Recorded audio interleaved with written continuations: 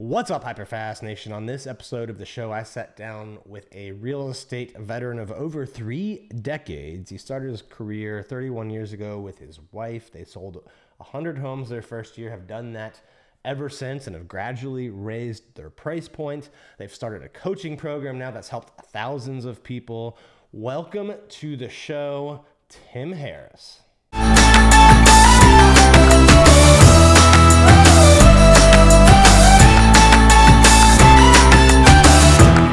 All right, welcome to the show today, Tim. I'm excited to have you on. Hey, man, thanks for having me on. This will be fun. And I'll apologize to all of your folks ahead of time that if you hear wild animal noises, mosquito noises, it's because we're up on a mountain in the middle of Appalachia, and that's just the way it goes. Well, lucky you. I'm sure that's an awesome place to be in the summer, and I understand you also spend a lot of time in Puerto Rico. So why don't you give people a little bit about your background and how you got to this amazing place in life where you can be in all these awesome places? Well, thank you for the compliment.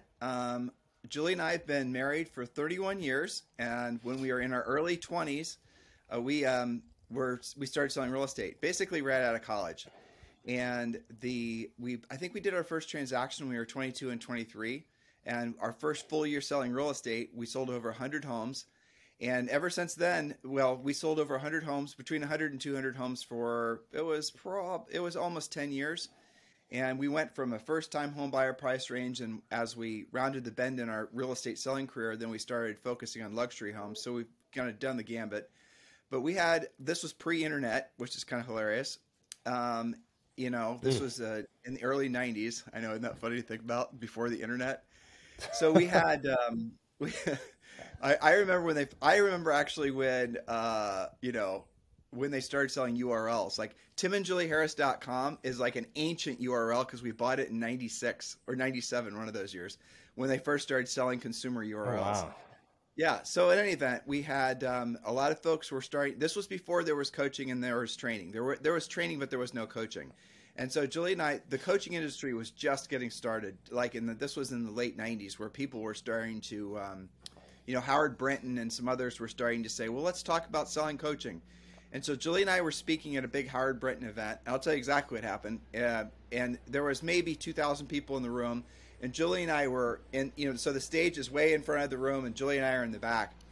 And Howard said, Howard's passed on, but Howard said, we're going to start a coaching business, and it's going to be, Howard said, I'm going to be coaching some agents, and these other, 5 or 6 people are going to be coaching some agents, and we're going to start this. And we're not really sure if you guys are interested in. We're about to have a break, and if you're interested in being part of our coaching business, or if you're interested in being coached by us. We're not even really sure what the hell we're going to be doing. They had no plan. But come up and put your business card on the stage. And so Julie and I were in the back of the room, and we saw, in essence, what looked like 100% of the room just flood the stage and throw business cards up on the stage, just like right away. Wow. We were like, oh, there's an interesting opportunity. And so during that break, people were coming up to Julie and I asking us if we were coaching. And after we said no a whole bunch of times because we didn't know what it was, we then started saying yes, and that's how we actually started coaching. Our first coaching client, one of our first coaching clients was a guy named Michael and Robin Gordon, and they've since gone on to be, I think they're top 3 with Berkshire Hathaway. Maybe it's Berkshire Hathaway. It used to be Fox and Roach. I think it's Berkshire Hathaway, yeah.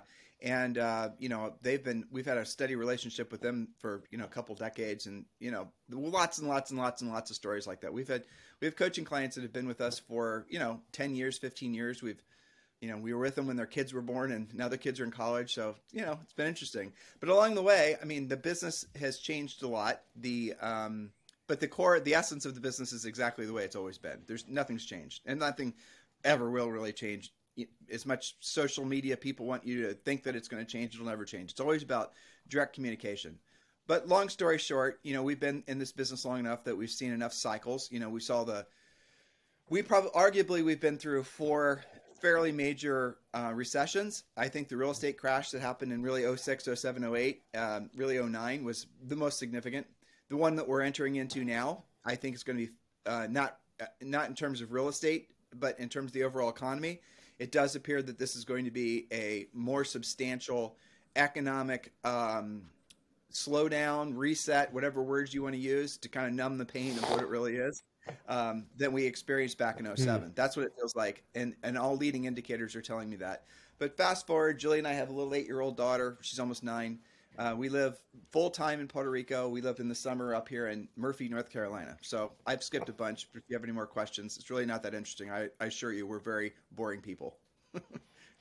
Well, there's a ton to dig into given the length of time and the number of market cycles you've seen. But let's start with the one that's probably on most people's mind. What's the difference between what you think will happen now in the next few years in the real estate market compared to that, we'll call it 06 to 09-ish period?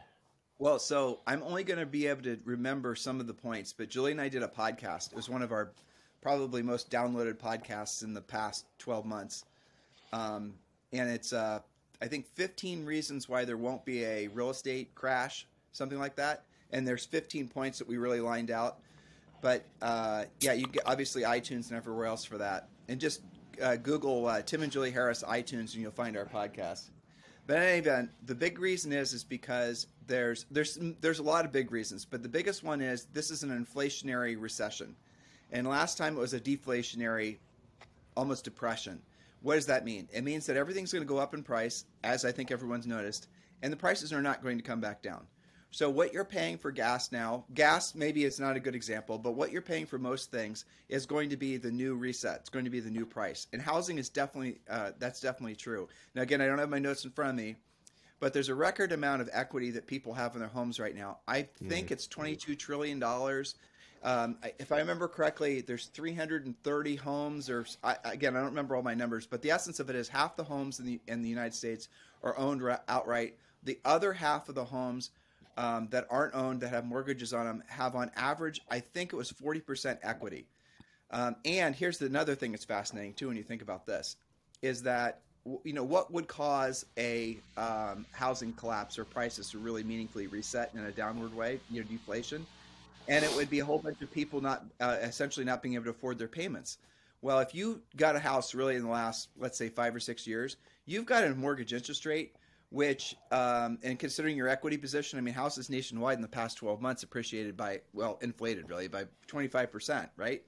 So if you've got a house with a big amount of equity in it, and if you think the average house in the United States is say $400,000, and you've got 25,000 equity in it, or 25% means you got 100,000 equity, which means you probably also have a 3.5% mortgage. You're not going to be able to rent, certainly not buy a house, with as low of an interest rate, or rent even the same house for the same payment as your current payment. So there's pretty much all the reasons why the housing collapsed, 14 years ago, are exact opposite is happening now. I mean, I could talk forever about it, but that's really the truth. And I would also suggest that anyone who's trying to beat the drum of now, could there be some regional housing corrections? Yeah, sure. There could be if this recession, because we're in a recession. So you have 3 options on the recession. The recession will either be a short one, 2 or 3 months. It'll be a longer one, say 3 months to a year, or it's going to be over a year. So if you factor in every one of those viable options, creates a certain amount of opportunities and creates a certain amount of, there's different rules that you have to abide by depending on what your perspective is for those 3 different scenarios. Julie and I are in the camp that we're going to be in this recessionary time for more than a year. It doesn't make sense that it's going to be any less than a year. It's going to be more than a year. So if you're in a recession for more than a year, what could happen is there could be a big drop-off in employment, and people could start losing their jobs. And there could be whole sectors of the economy that have big layoffs. You're already starting to hear about that. Obviously, we go with the one we're all familiar with, the mortgage industry. They're laying off people left and right. Okay, well, let's say, for example, you are living in a small town and there's a couple mortgage companies that are there, big ones, processors, whatever, and they're doing a bunch of layoffs.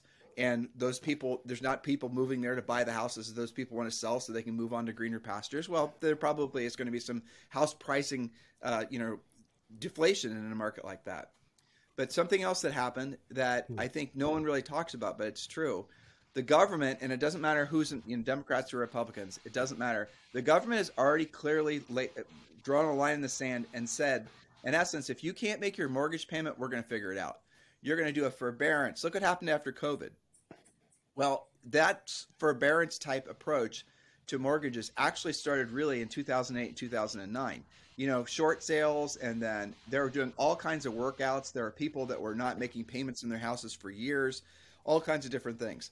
So the right or wrong, and we're not saying we're not giving our value or a moralistic. We're not moralizing on this. We're just saying in the reality, there won't be ever any sort of big significant housing collapse or foreclosure tsunami or even really a meaningful short sale opportunity ever again, because the government has already made it clear that if there's a need, they're going to essentially command Fannie Mae to allow people to do workouts, and the services are just going to do whatever the government says, like they did after COVID. Is that, I know that's a lot of information, but that's our opinion, part of it.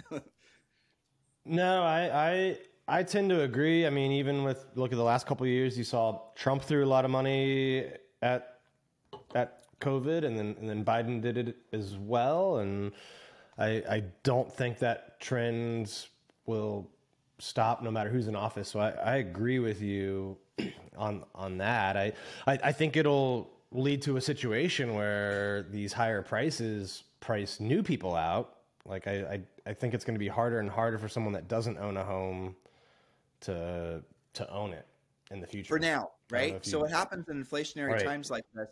So the last inflationary time, I won't nerd out too much on this. I find this stuff interesting. I find it fascinating because generally speaking, history repeats itself, not like, line by line, but it's sort of the macro trends repeat themselves. So this will blow your mind. At least it did. I thought it was interesting. So the last big inflationary bout like this that everyone's starting to cite started in 1971 and lasted till 1981. 10 years. And so when people say like, well, there's, recessions are going to last, a matter of months, the typical recession lasts 2 or 3 months, well, but we've never seen an inflationary cycle like this since basically, 50 years ago. Now, what did it take to actually make the inflationary cycle end? It took raising the interest rates to the same rate as inflation. Now, the inflation rate was reported yesterday at 8.9%. Whether or not you believe that's true or not, personally, it looks like they do things like owner's equivalent of rent. Like they're not figuring in the biggest expense that people have in their monthly budget, which is making their mortgage payment or their housing payment. They call up homeowners. This is true. I'm not making this up. Google it. It's crazy. They call up homeowners and they say, what would you pay for your house per month in rent? Like the homeowner has any clue what the rental market is. And that's what they compare month over month. And then that's what they figure in as the inflation rate for housing. Do you understand what I just said? Sounds totally convoluted, right? Hey, hold that thought. Do you want to get 100 tips for free from my best-selling real estate book, The Hyperlocal Hyperfast Real Estate Agent? If you do, go to hyperfasttips.com and you can download 100 of my best tips today. Again, that's hyperfasttips.com. You can download 100 tips on how to grow your business, get more clients, deliver more value to more people. Go to hyperfasttips.com. Yeah, I think the other thing they do too is like they look at how much you spend on food, for example, but they don't look at the quality of it. So if you switch from steak to ground beef, yeah, dude, and quantity too. Like if you notice, all the portions are getting smaller. I mean, Julie was reading something. Again, we're nerds, so like paper towel rolls are getting skinnier. I mean, it's crazy, but it is what it is. It's because the businesses do not want to raise prices. The businesses have to maintain margins, and most margins on most consumer products are tiny, single digits.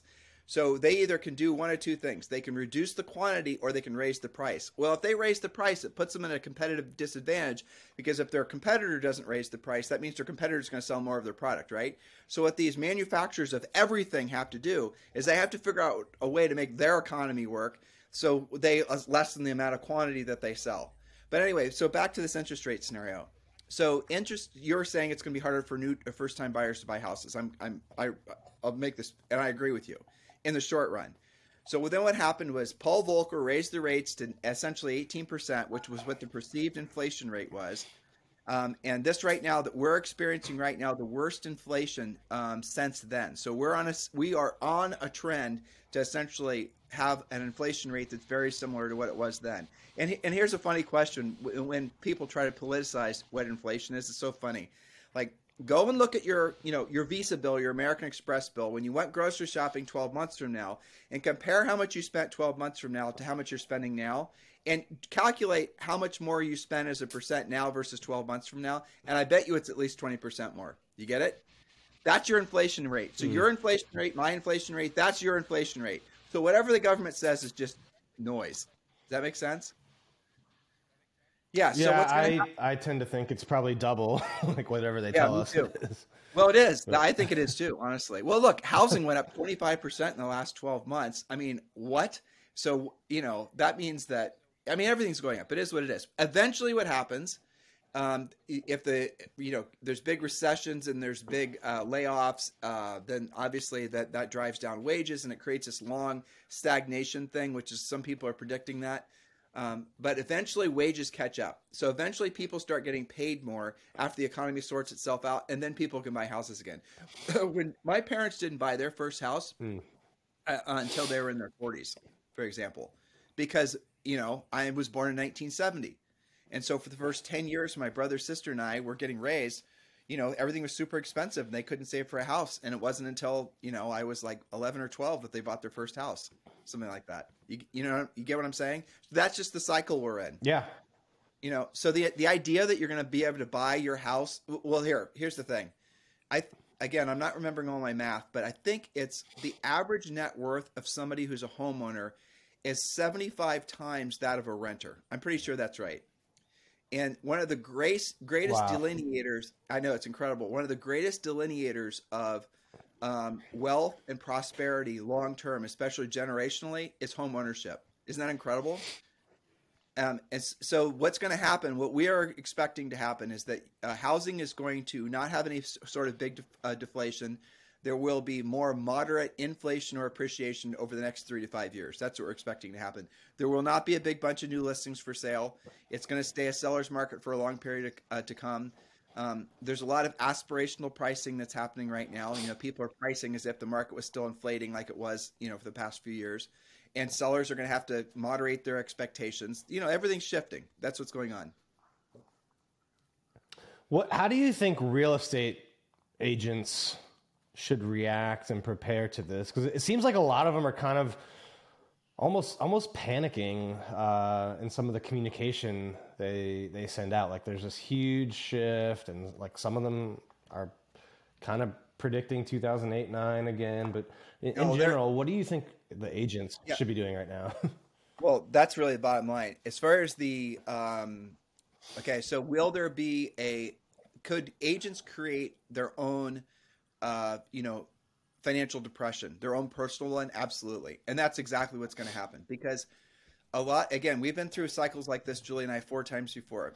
And a lot of the things that agents do when the market when everyone's buying, when everyone has FOMO, fear of missing out from a buyer side, fear of missing out from the seller side, all of that, when there's massive demand in the marketplace and interest rates are low, there's a lot of things that agents will do in fooling themselves into believing that they're creating business for themselves that they have to stop doing when it's the old, when the tide goes out, you can see who's swimming without a bathing suit. So a lot of the things that agents have been investing a lot of money in, the social networking, the videos, all the rest of it, all that stuff, it was only ever supposed to be like maybe 10% of what you spend your time on in your business. And what's happened, because of the fact that houses were selling themselves, because of the fact it wasn't really a skills-based market, because of the fact that there were so many people that wanted to buy so many houses, that it wasn't necessary if you'd have skill sets. I mean, you didn't have to know how to price a house correctly. It sold itself even if you overpriced it. You did not have to know how to get a price reduction. Who was lowering prices? All these things are now what agents, this whole generation for the last 10 years, Julie and I's podcast will have sometimes 50, 60,000 people downloaded in a day. And I always have to remind myself, and I have to remind Julie, that probably 99% have only been in the business for 5 years or less. So they have no clue what it's like to sell in a transitioning market, let alone a buyer's market. So like what agents have to do is they have to stop and ask themselves a simple question. Is the effort that I'm putting forth, resulting in me helping somebody and making money? And is the correlation between my effort and my result less than 90 days? In other words, what can I do now to make money now? Not create something that maybe one day will create money for me. Those hypotheticals, those need to be set aside and stop doing them, stop wasting your time on them, because they never really worked in the first place. And like I said, the direct marketing, the branding, the social networking, all that media stuff, becoming an influencer, all that stuff, it has validity, but it's not supposed to be 100% of your business. It was only supposed to be like 90% of your business is supposed to be spent on direct communication, 10% maybe on the other stuff. But what agents did is they've been fooled into believing the opposite is true. And now they're going to realize if they don't transition fast that what they really do is need to have is a skills-based business. You need to know what to say. You need to know how to say it. Knowledge equals confidence. Ignorance equals fear. I mean, that's really the bottom line. So when the market is easy, like it's been the last several years, I agree with you. I think agents, they don't analyze where is the money actually coming from? Where are my clients actually coming from? What marketing is actually working? They don't, what lead sources should I do more of? What should I cut? Jules and I talked about this on our podcast yesterday, and I thought it was really a fascinating conversation. So let's say your name is Bob and you want to have a pie shop, okay? And you're going to open up your pie shop. You're going to do it. And let's say you did some homework and you're going to open up in a community where there's lots of people that can afford to buy $20 pies. You've done some preliminary research. You sell a great product. You have a great store, friendly people when you walk in. You always have a bunch of pies. Now, you are going to have to do marketing to get people to come into your store. You're going to have to do some couponing. You're going to have to do some promotions. You're going to have to be involved in the community to get people to know you. Not only do you have to build a great product, but you have to create the demand for your product. Now, over time, you might get some repeat customers and things like that if you do it well. But at the end of the day, you are constantly having to look for customers to buy your pies. That never stops. And so that's where marketing and branding, really, that's where marketing has a place. Branding is the byproduct of having done a good job for people for a long period of time. How branding is being sold now is you can create this brand and you can sort of shortcut or skip the step of actually having earned the reputation of being someone that's an excellent real estate practitioner. That your branding is supposed to somehow fool people into believing that you've already, achieved it because look at me, I'm leaning against my purple Lamborghini kind of thing, right? That's what branding is. But what you're looking at is, let's say, for example, in the pie shop analogy, you're Bob, you want a pie shop, you need to go out there and you need to find people to buy your pie. So you're going to be doing couponing. You're going to be doing, different, makes sense, right? I mean, just if you had a car detail shop, if you were cutting grass, if whatever, you need to market, you need to look for customers. Now, the difference is in real estate, you don't actually have to spend any money looking for customers because the customers already self-identify. So let's go back to Bob and his pie shop. If Bob opens up his shop and he's in some conveniently located, everything I just said, but then he actually can get a list of all the people in that surrounding community that say, yes, I want to buy a pie. And every day, he's given a fresh list of all the 20 or 40 or 100 people that want to buy a pie every single day. So Bob turns on his computer and boom, there's his pie customers. And then he has to call the pie people. It's cherry, whatever. Which kind of pie you want? You already self-identify as wanting a pie. Or he maybe goes to their door. He, somehow he's going to, they then self-identify. He then doesn't have to do all the marketing and advertising to find his customers because he knows who his customers already are. Does that make sense? Yeah. It does, right? Yeah. Well, in real estate, the same damn thing happens. People self-identify. There's sellers in every community in every damn part of the country who are self-identified, have their hands in the air and say, yes, I want to sell my house. And yet agents think they have to market and brand themselves. The customers, the people you're supposed to be soliciting are right freaking there. Why don't you just go right to those customers? Why are you spending all these time making this TikTok videos? It doesn't make sense. It's a disconnect. And largely agents, frankly, have been fooled into believing that they don't have to have skills, that they create enough influence, the world's going to come to them. And again, it's the 90-10 rule. So why don't you instead get the list of the people who have their hands in the air in your marketplace, and then you go and you call them. You learn what to say, how to say it. You go door knock. How did Julie and I sell 100 houses our first year? I just told you. We didn't have any money. We had no budget. We did not. What we did is we looked for sale by owners. Then we learned how to work expireds. We didn't even have scripts. We went and knocked on their doors, and we sold over 100 homes, 103 homes our first year, and every year after that. Now, why wouldn't everyone do that? Hey, hold that thought for a minute. Do you want to take your real estate business to the next level? If you do, there's no reason to go it alone. Learn from people who've been where you want to go. Carrie and I have sold billions of dollars in real estate. We've netted over 7 figures for 7 years in a row now, and we want to see if you would be a good fit to work for us. We don't work with a lot of people, but we want to give you a chance to get on a free strategy call to see if we can help you get your business to the next level. Go to hyperfastcoach.com and apply for your discovery session today. Again, that's hyperfastcoach.com. I think most people are afraid to do it. They don't want to put in the work. They're not consistent about it. I think they want it to come easier is my take on that. Yep. Because there's probably not a market in the United States where you couldn't go out and do exactly what you said. Call the expireds, call the FSBOs, knock on doors, and sell 30, 40, 50 homes a year. Yeah, for sure. 100%. And that's, like people ask when we take on a new client, let's say they're a new agent, let's say, what should I do first? Well, we set them up with the basics. And the basics is going to be the basics. It's going to be discipline, daily schedule. It's going to be developing the habits and routines, right? And then you're going to work on your centers of influence while you're perfecting one of the lowest hanging fruit on your leads tree. Probably going to be for sale by owners, might be expires, might be notice defaults, might be, there's all these different sources of business we teach you to go after. But if you can get into your head the insanity of having to spend money to try to find people that want to sell their houses when they already self-identify, when you can actually realize the futility of doing that, spending that money doing that stuff, you can't be talked into doing it again. That's what I'm trying to do right now for all your folks that are going to end up listening. I'm wanting them to realize that this is actually the easiest, most elegant business you can be in, as long as you see it for what it is. Your job is to, contact the people that need to sell a house. Your job is then to know what to say and how to say it. Your job is then to answer questions and, earn the right to be their listing agent and list their house. And from that, you'll develop dozens and dozens and dozens of transactions. Why do you think so many agents struggle with that? I mean, you know as well as anyone how high the failure rate is. Because they're not listening to this podcast. Because they don't come across Julie and I's podcast. Because they basically get into real estate and they, follow some YouTube coach, which is telling them that they can brand and, social network their way to success.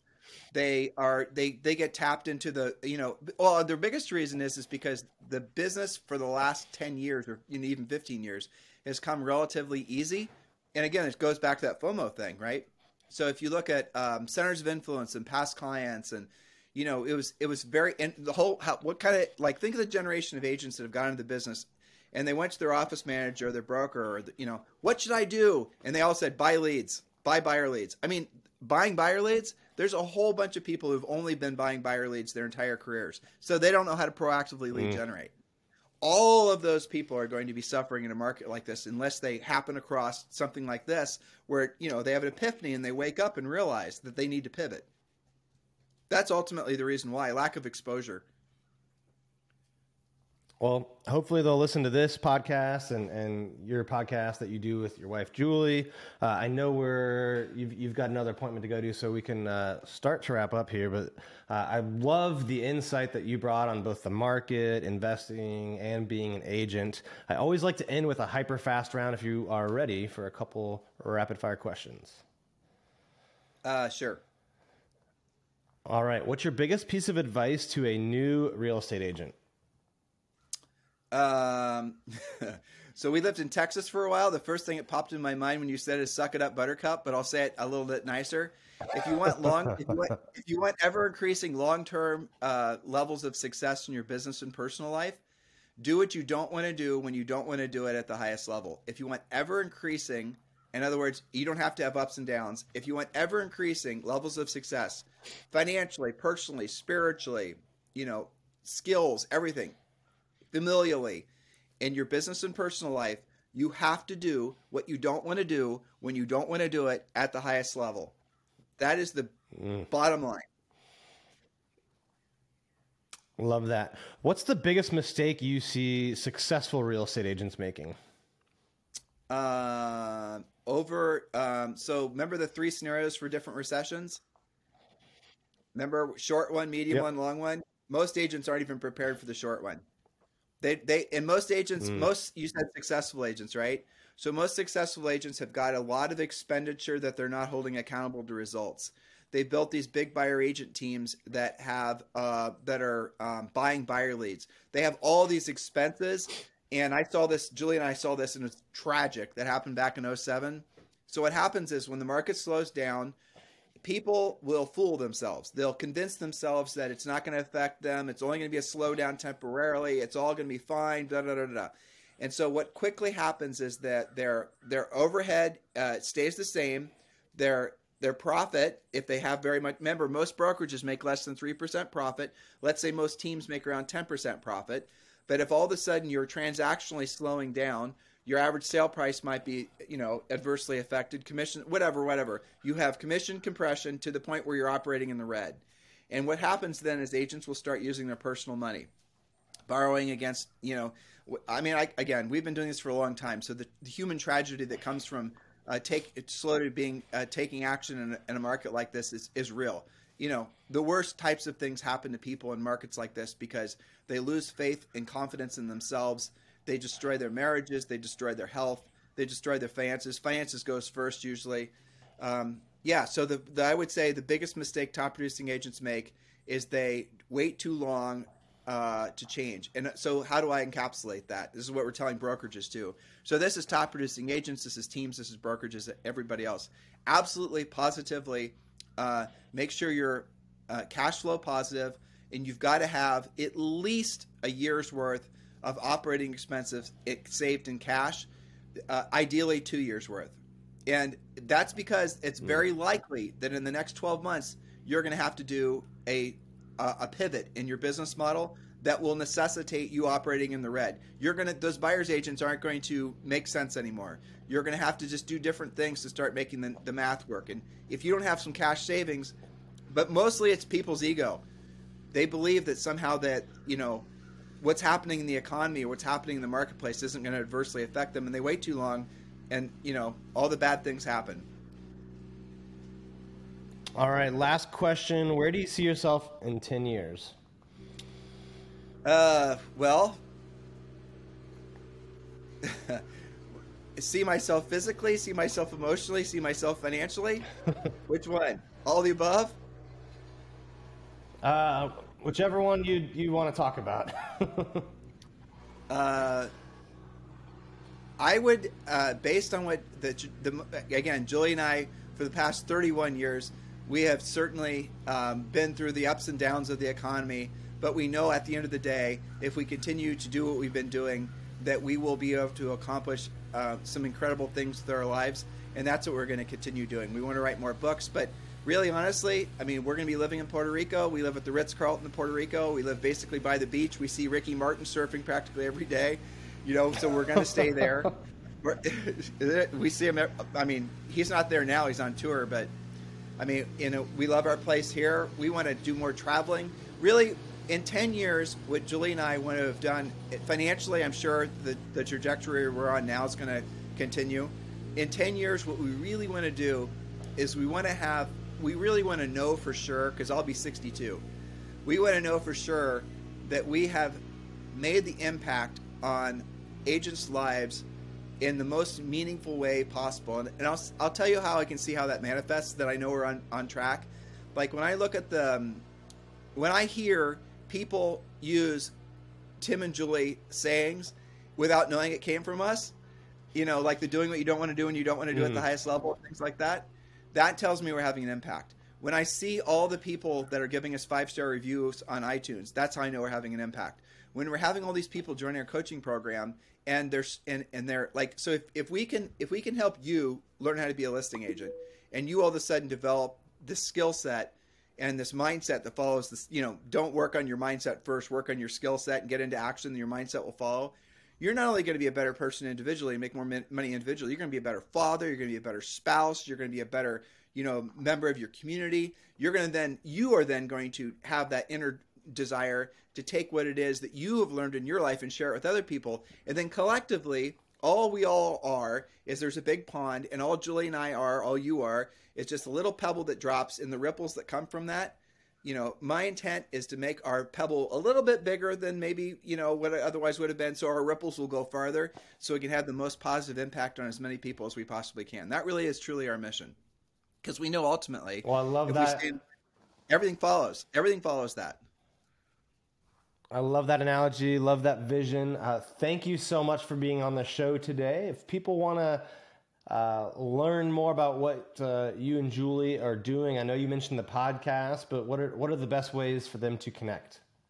Well, I'll tell you what I've done for your listeners, for your viewers, is that if they want to, how are agents and brokerages supposed to be dealing with this changing market? Well, here's what we did. We're making our Premier Coaching Program free for the first 30 days. We've never done that before. So all they have to do is text the word Premier to 47372. So text the word Premier to 47372, and they can join Premier Coaching for the first 30 days. And that includes a daily semi-private coaching session with your hair certified coach every single workday, scripts, objection handlers, really your 90-day massive action plan, your fill-in-the-blank business plan, all the things that agents need to be doing now to frankly get into the right actions for this new marketplace. It's all free. So, we had to ask ourselves, well, this market's changing fast. What are we going to do to be of service to other people as much as we can? Well, we know Premier Coaching is the home run for everyone. So, text the word Premier to 47372. Oh, and message and data rates may apply. You always have to say that. Awesome. Well, thank you so much for being on the show today, Tim. And to all of our listeners and viewers, thanks for tuning in. Please share this with other people that you think would benefit from listening and watching. We'll see you next time. Fantastic. If you enjoyed this episode, be sure and go to hyperfastagent.com to learn about upcoming in-person and online events. And don't forget to share this show with someone that you think could benefit from hearing it, and make sure you subscribe on YouTube or anywhere that you can find podcasts. Thank you for tuning in to this episode of the HyperFast Show. Subscribe to us if you want to make sure you get the latest and greatest HyperFast shows. And remember, we love reviews. Reviews help us bring better and better guests and improve our shows. So give us the good, the bad, and the ugly. We hope you enjoyed the show, and we will see you next time.